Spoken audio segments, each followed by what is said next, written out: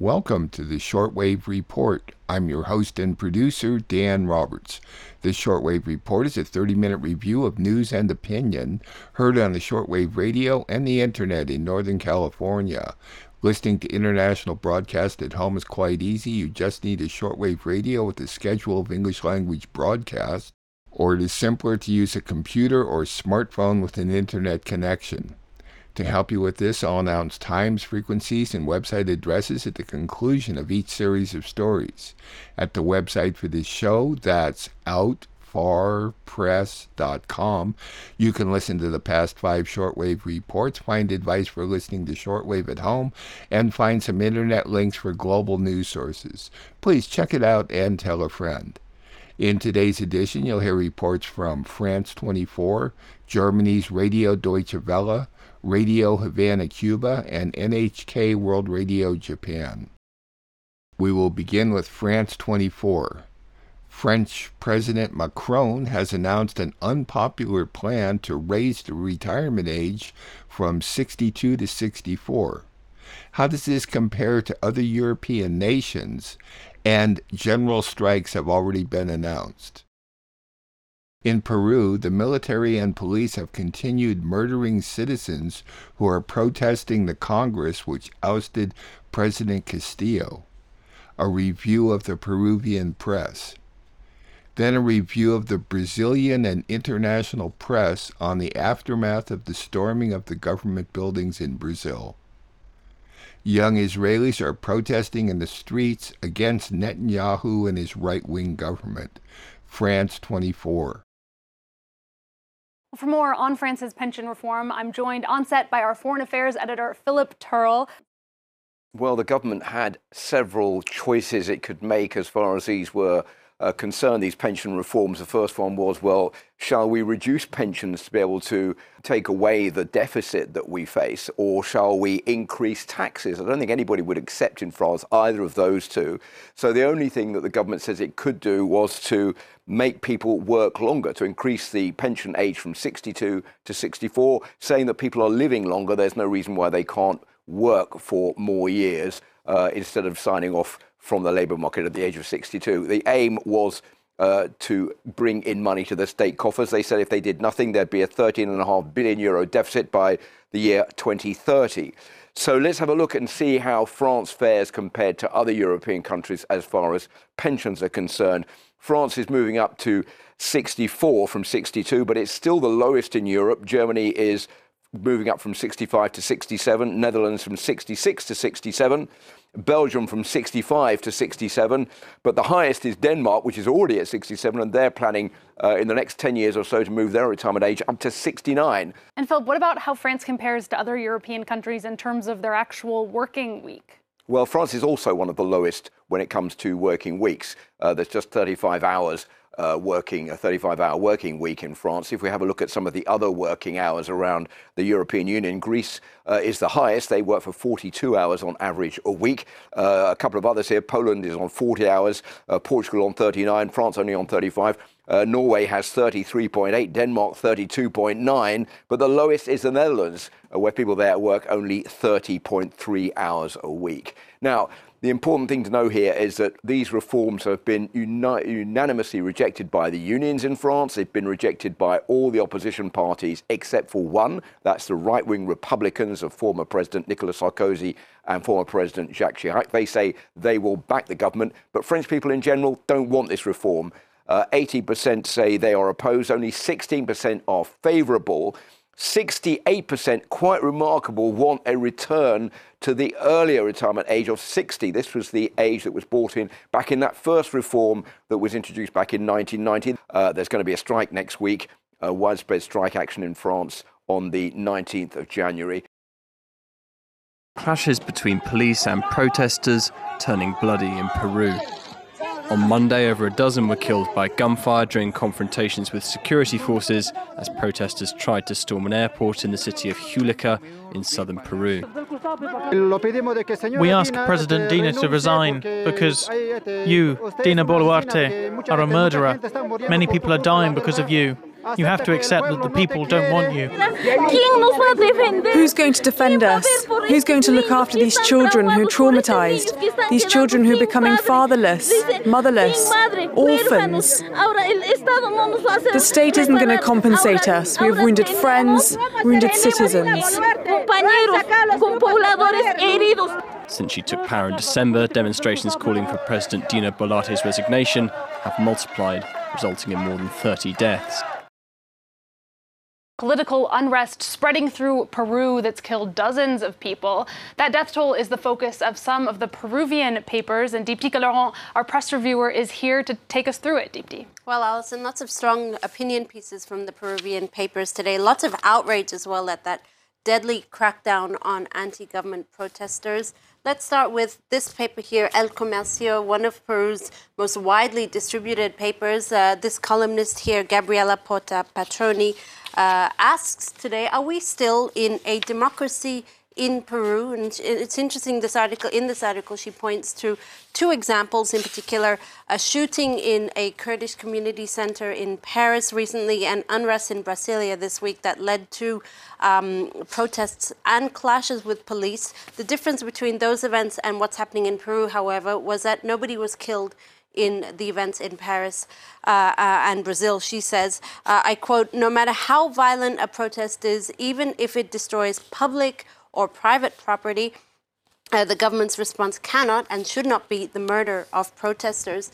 Another Peruvian paper, El Peruano, meanwhile, urges citizens to keep the channels of dialogue open with the government. The paper saying in its editorial today, this is really the only way that Peru can move forward and get out of this crisis, I quote, with no more victims in the process. The Brazilian press is focusing today on the aftermath of the ransacking of government buildings and how President Lula has promised that justice will be done. As we see on the front page of the Folha de Sao Paulo, far-right protesters have been hauled off. They are awaiting bookings in gymnasiums, as we see on the front page. Meanwhile, O Estado de Sao Paulo, it says that the Justice Ministry has identified individuals who financially backed the far-right push, and they've come from some 10 different states across Brazil. As the Washington Post notes, the Lula administration actually knew of the risk of these protests, but was reassured that it would not be necessary to boost security. Now, an investigation is ongoing into whether this new administration was intentionally misled, but the damage nonetheless has been done. As Libération notes on its front page, it writes that Brazil's democracy is in a fragile state, warning that this could happen in any democracy. It writes that Brazil is entering into a dangerous chapter with Lula. He must weed out, the paper says in a full-page spread, he must weed out the extremists. There are also calls for Jair Bolsonaro to be held accountable. He is currently in Florida and in a hospital since yesterday. Now, the White House is facing pressure to extradite the former president back to Brazil to face charges. Democracy now. Those are the words written on signs held by young Israelis in the streets of Tel Aviv on Saturday. Waving rainbow flags and carrying torches, thousands of protesters marched against Prime Minister Benjamin Netanyahu's new government, considered one of the most right-wing in the country's history. I came to protest to defend my future as an Israeli and as a Jew that wants to live in a democratic and safe country. I'm sure that these demonstrations will grow and grow and grow, and at the end will oust this government. Netanyahu took office last month after winning the elections back in November. The 73-year-old prime minister, who is fighting corruption charges in court, has served as premier longer than anyone else. He is now at the head of a coalition with extreme right and ultra-Orthodox Jewish parties. The new government has announced worrisome policies that include expanding settlements in the occupied West Bank, introducing a program that allows parliament to override decisions of the Supreme Court, and social reforms that are raising concern among the LGBTQ community. And we can see right now many laws being advocated for against LGBTQ, against Palestinians, against larger minorities in Israel. And we are here to say loud and clear that all of us, Arabs and Jews and different various communities inside of Israel, demand peace, equality, justice for all of us, and that this is the home of all of us, and we're going to fight for it. The opposition has accused the government of endangering Israel's entire legal system and says the latest reforms undermine its democratic institutions. Those reports were from France 24. France 24 may be easily found at their website called france24.com, as well as a YouTube channel called France 24 English. Next, Germany's Radio Deutsche Welle. It has been announced that the head of one of the world's largest oil companies will be the president of this year's United Nations climate talks. In Lützerath, Germany, police have forcibly removed hundreds of climate activists who are attempting to prevent the enlargement of a coal mining operation. Germany's Radio Deutsche Welle. The head of one of the world's largest oil companies has been named president of this year's COP28 climate talks. Sultan Ahmed Al Jaber is chief executive of the Abu Dhabi National Oil Company. His appointment has triggered fierce criticism from climate activists. The COP28 meeting is set to take place in Dubai at the end of this year. Police in Western Germany are continuing to forcibly evict climate activists from a town at the centre of a battle over coal mining. Protesters moved in to stop energy giant RWE from demolishing the homes to make way for operations. The government insists the coal there is essential to maintain energy supplies. Activists dispute this. They say Germany's climate goals need to come first.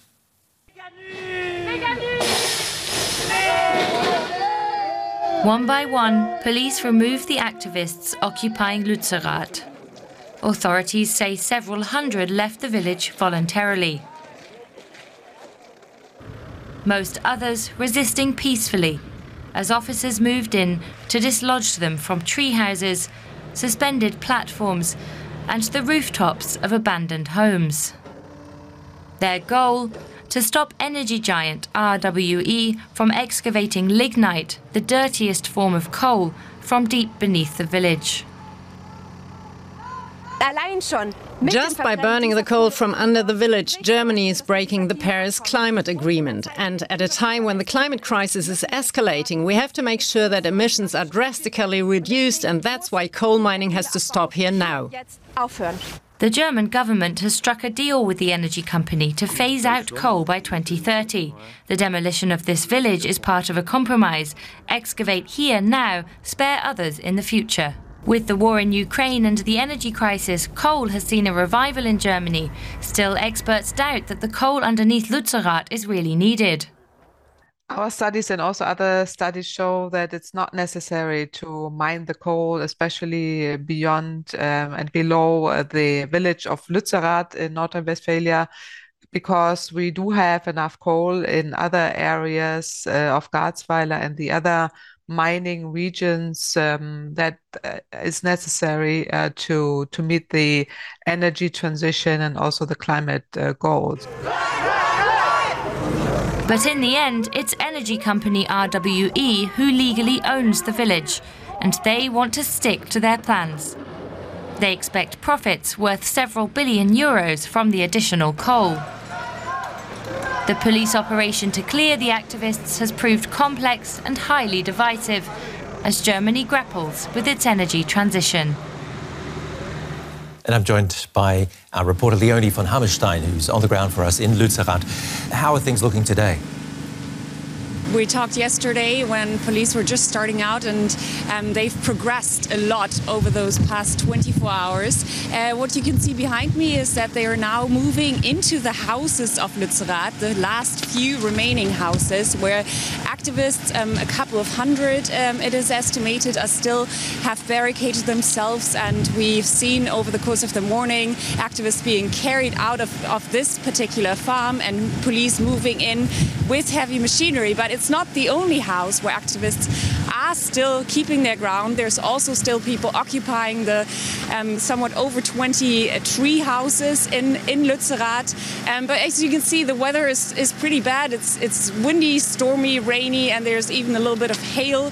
We'll see how the day goes, how long the activists, especially on the tree houses, can keep their ground. Yeah, because some of them have chained themselves to tree houses, I believe. What's the atmosphere like there today? Yesterday things were quite peaceful. Exactly, besides for a few scuffles between police and protesters in the morning, with some rocks being thrown at police and fireworks. And I mean, activists have told me that police has also been behaving violently towards them in a few instances. But besides that, it does remain pretty peaceful. A lot of the activists are being carried out of Lützerath in a very peaceful and quiet way. But police do expect things to maybe get a bit more heated in the houses today and the barns that are still occupied. And I talked to some activists today who say that they still want to keep their ground here. They feel pretty hopeful because they've gotten so much support. There were a few open letters signed by scientists, but also celebrities here in Germany, and they've received a lot of messages for support. There are protests announced today also by Fridays for Future, and on the weekend there will be a huge protest. So they hope to stand their ground here. Briefly, Leonie, can you explain to our international viewers why Lützerath has become the flashpoint in this long-running battle between climate protesters and coal mining firms? Well, basically, it's become kind of emblematic of the country's struggle to phase out of the burning of fossil fuels, while at the same time being in an energy crisis. You have RWE, the German government, on the one hand, who say the coal is needed. They're backed by several studies and by court rulings. And on the other hand, you have the activists also backed by studies and scientists who say this coal down here is not needed. We need to talk about the climate crisis that is happening right now, and no more fossil fuels can be burned. So, you know, and Lützerath has become sort of the symbol of that debate that is going on in the country. That report was from Germany's Radio Deutsche Welle, which may be heard at a combined audio-video website, dw.com, as well as on YouTube at their channels called DW News and DW Documentary. On to Radio Havana, Cuba. Daniel Ortega, president of Nicaragua, has warned about the expansion of fascism in various parts of the world, most recently Brazil. There were large pro-democratic demonstrations in many parts of Brazil in opposition to the Bolsonarista insurrection. Radio Havana, Cuba. The president of Nicaragua, Daniel Ortega, has warned about the reinstallation of fascism in different parts of the world during a solemn act of installation of the 2023 legislative period of the National Assembly of Nicaragua. The president spoke about the assault of Bolsonarista groups on the headquarters of the public powers in Brazil. This has to do with the way in which fascism is reinstalling itself in the world, reinstalling itself first in the United States, in Europe, where openly fascist parties appear making their campaigns and also reaching power. And we see it now in Brazil and Bolivia, he said. He also urged to be vigilant because terrorists are always conspiring. President Ortega recalled that former Brazilian President Jair Bolsonaro is a fascist and that he did not hide it, as well as his fascism. He went to Florida because he knows that there is the hotbed of all those who live conspiring against the peoples who fight for their self-determination, for their independence, said the president. Nicaraguan President Ortega said, "Just as we defend peace, we must firmly defend justice and the application of justice against criminals." Several social organizations in Brazil took to the streets to mobilize in defense of democracy and in rejection of the attacks carried out on Sunday by Bolsonarista groups. The call was made by popular movements and unions from different sectors who shouted slogans such as "No amnesty for fascists" in reference to the people who assaulted the headquarters of the Planalto Palace, seat of the executive, the Congress and the Supreme Federal Court in Brasilia on Sunday. On account on the social network Twitter, the National Union of Students shared images of the acts in defense of democracy taking place in several parts of the country, such as Manaus, Alagoas, Pernambuco, Paulista Avenue in Sao Paulo and Brasilia. For its part, the Landless Rural Workers Movement, MST, also shared images of demonstrations carried out on this day to demand that the perpetrators of the attacks be held responsible. In other news from Brazil, at least 1,500 people have been detained since Sunday's assault on the Brazilian Congress, Supreme Court and Presidential Palace by supporters of former far-right President Jair Bolsonaro in the capital, Brasilia. Brazil's Justice Minister, Flávio Dino, told reporters the former President of the Republic, Jair Bolsonaro, and all of his followers, for example, frequently targeted attacks against the Supreme Court. That is why I say that words have power, especially when they are words of the President of the Republic. The President exercises factual material powers, but also exercises symbolic powers, which include the power of words. What we witnessed was this frequent discourse in social media gained legs, arms, stones, bullets, and bombs. Those reports were from Radio Havana, Cuba. Cuba's website is working well at radiohc.cu. There's no podcast up there or anywhere else, actually. On shortwave, Cuba may be heard from noon to 1 p.m. at 15140 and from 5 p.m. to 11 at either 6000, 6060, or 6165. At their website, you can stream the English version at noon, Monday through Friday, Pacific Standard Time. If you have questions or comments about the Shortwave Report or could assist me by supporting this listener-funded program, I may be reached through the website and PayPal or by writing to Dan Roberts at P.O. Box 1162, Willits, California 95490. Please help me continue producing this weekly show, which I freely distribute to radio stations and the internet, like repeat supporters in Davis and Albion, California did this week. Many, many thanks. We will conclude with NHK World Radio Japan. Japan is in its 8th wave of COVID infections, with more than 10,000 deaths in the past month. Japan and the UK have signed a military pact that Britain called the most significant agreement between them in a century. Japan and the US say they are reorganizing and expanding their military cooperation. South Korea will be holding nuclear war simulations with the United States. NHK Japan. Japan is in its 8th wave of coronavirus infections. The past month has been one of the deadliest here, with the virus claiming more than 10,000 lives. That's 1/6 of all COVID-related deaths since the pandemic began. The number of deaths and cases where emergency transportation is difficult exceeded the previous record high. It's concerning. Authorities nationwide reported over 190,000 new cases on Wednesday, with 381 deaths. People aged 60 or older accounted for more than 90% of COVID deaths over the past month. Elder care facilities are struggling to operate while taking measures to prevent infections. This facility near Tokyo reported 23 cases among its residents and workers from November to December. It was the 3rd cluster there. The health ministry's expert panel says cluster infections have been on the rise at care facilities and medical institutions. Seasonal flu has also started to spread across the nation. Panel members warn simultaneous outbreaks are possible.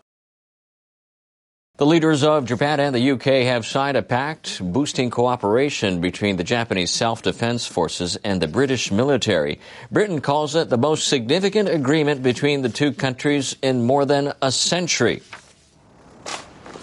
Prime Minister Kishida Fumio was in London for talks with his British counterpart Rishi Sunak to pave the way for the G7 summit in Hiroshima in May. Kishida described Japan and Britain as global strategic partners. He said the two countries need to work closely in tackling issues facing the international community. Both leaders agreed to increase bilateral security cooperation. Kishida also presented his government's policy revisions that are made to bolster Japan's defense capabilities. I explained about Japan's national security strategy, which we formulated last month. I have received positive responses from my counterparts, and we have agreed to further work together in the security field. Kishida and Sunak then signed the Japan-UK Reciprocal Access Agreement. It facilitates joint exercises and other operations between the SDF and British Armed Forces. Japan already signed a similar pact with Australia. Kishida's UK visit is the third stop in a week-long tour following trips to France and Italy. Japan's Prime Minister will spend Thursday in Canada meeting with his counterpart, Justin Trudeau, before flying to the U.S. to meet with President Joe Biden. Japan and the U.S. say they're reorganizing their defense cooperation to be more effective. It comes as Tokyo is strengthening its capability to respond to attacks, and as both countries say they want to counter China's attempts to change the status quo. Japan's foreign and defense ministers were in Washington on Wednesday. They spoke with their American counterparts about their plans to strengthen the Japan-U.S. alliance. The joint announcement will present a vision of a modernized alliance that is poised to win. We need to take action with speed to implement this. Japanese officials discussed their country's goal of significantly increasing defense spending and acquiring counter-strike capabilities. They say having a strong deterrence is indispensable because of the region's harsh security environment. The U.S. Secretary of State praised Japan's actions and said the two countries will continue to work together. These new strategies make clear Japan's commitment to invest in enhancing its capabilities to take on new roles and foster even closer defense cooperation with the United States and our mutual partners.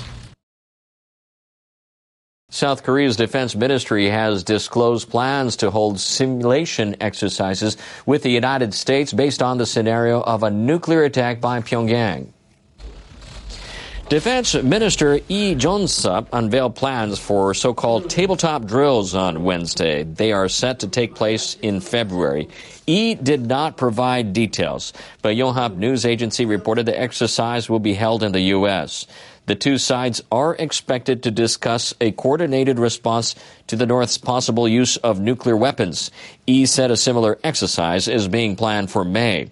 The announcement comes as North Korean leader Kim Jong-un steps up his rhetoric. He stressed in his year-end address his country needs more warheads and intercontinental ballistic missiles. Seoul has indicated that Washington will deploy strategic weapons near the Korean peninsula more frequently. United States Defense Secretary Lloyd Austin said in November the U.S. had recently deployed advanced fighter jets. He added that an aircraft carrier had recently visited the South. The tabletop exercise is a way for Seoul to demonstrate America's extended deterrence commitment, including nuclear capabilities. Those reports were from NHK World Radio Japan. They are now heard from 8:30 to 9 p.m. at 9865 on the web at www.3.nhk.or.jp, and their podcasts are available at most podcast sites. All the times I announce are for Pacific Standard Time, so please adjust them to your time zone. One of my goals in producing this show is to encourage people to listen to international broadcast, get a global perspective. You will have to look harder these days because of U.S. and European Union prohibitions on media. Every Thursday evening I post a new shortwave report at the website for this show. That's outfarpress.com. At my website you can also listen to past shows. Please consider making a safe donation online through PayPal. There's a link there along with the podcast link, and get advice for listening at home. This shortwave report, which is now in its 26th year of production, remains free to rebroadcast upon notification. This shortwave report is produced and distributed off the electrical grid in Northern California using solar panels. I'm your host and producer, Dan Roberts. Thanks for listening.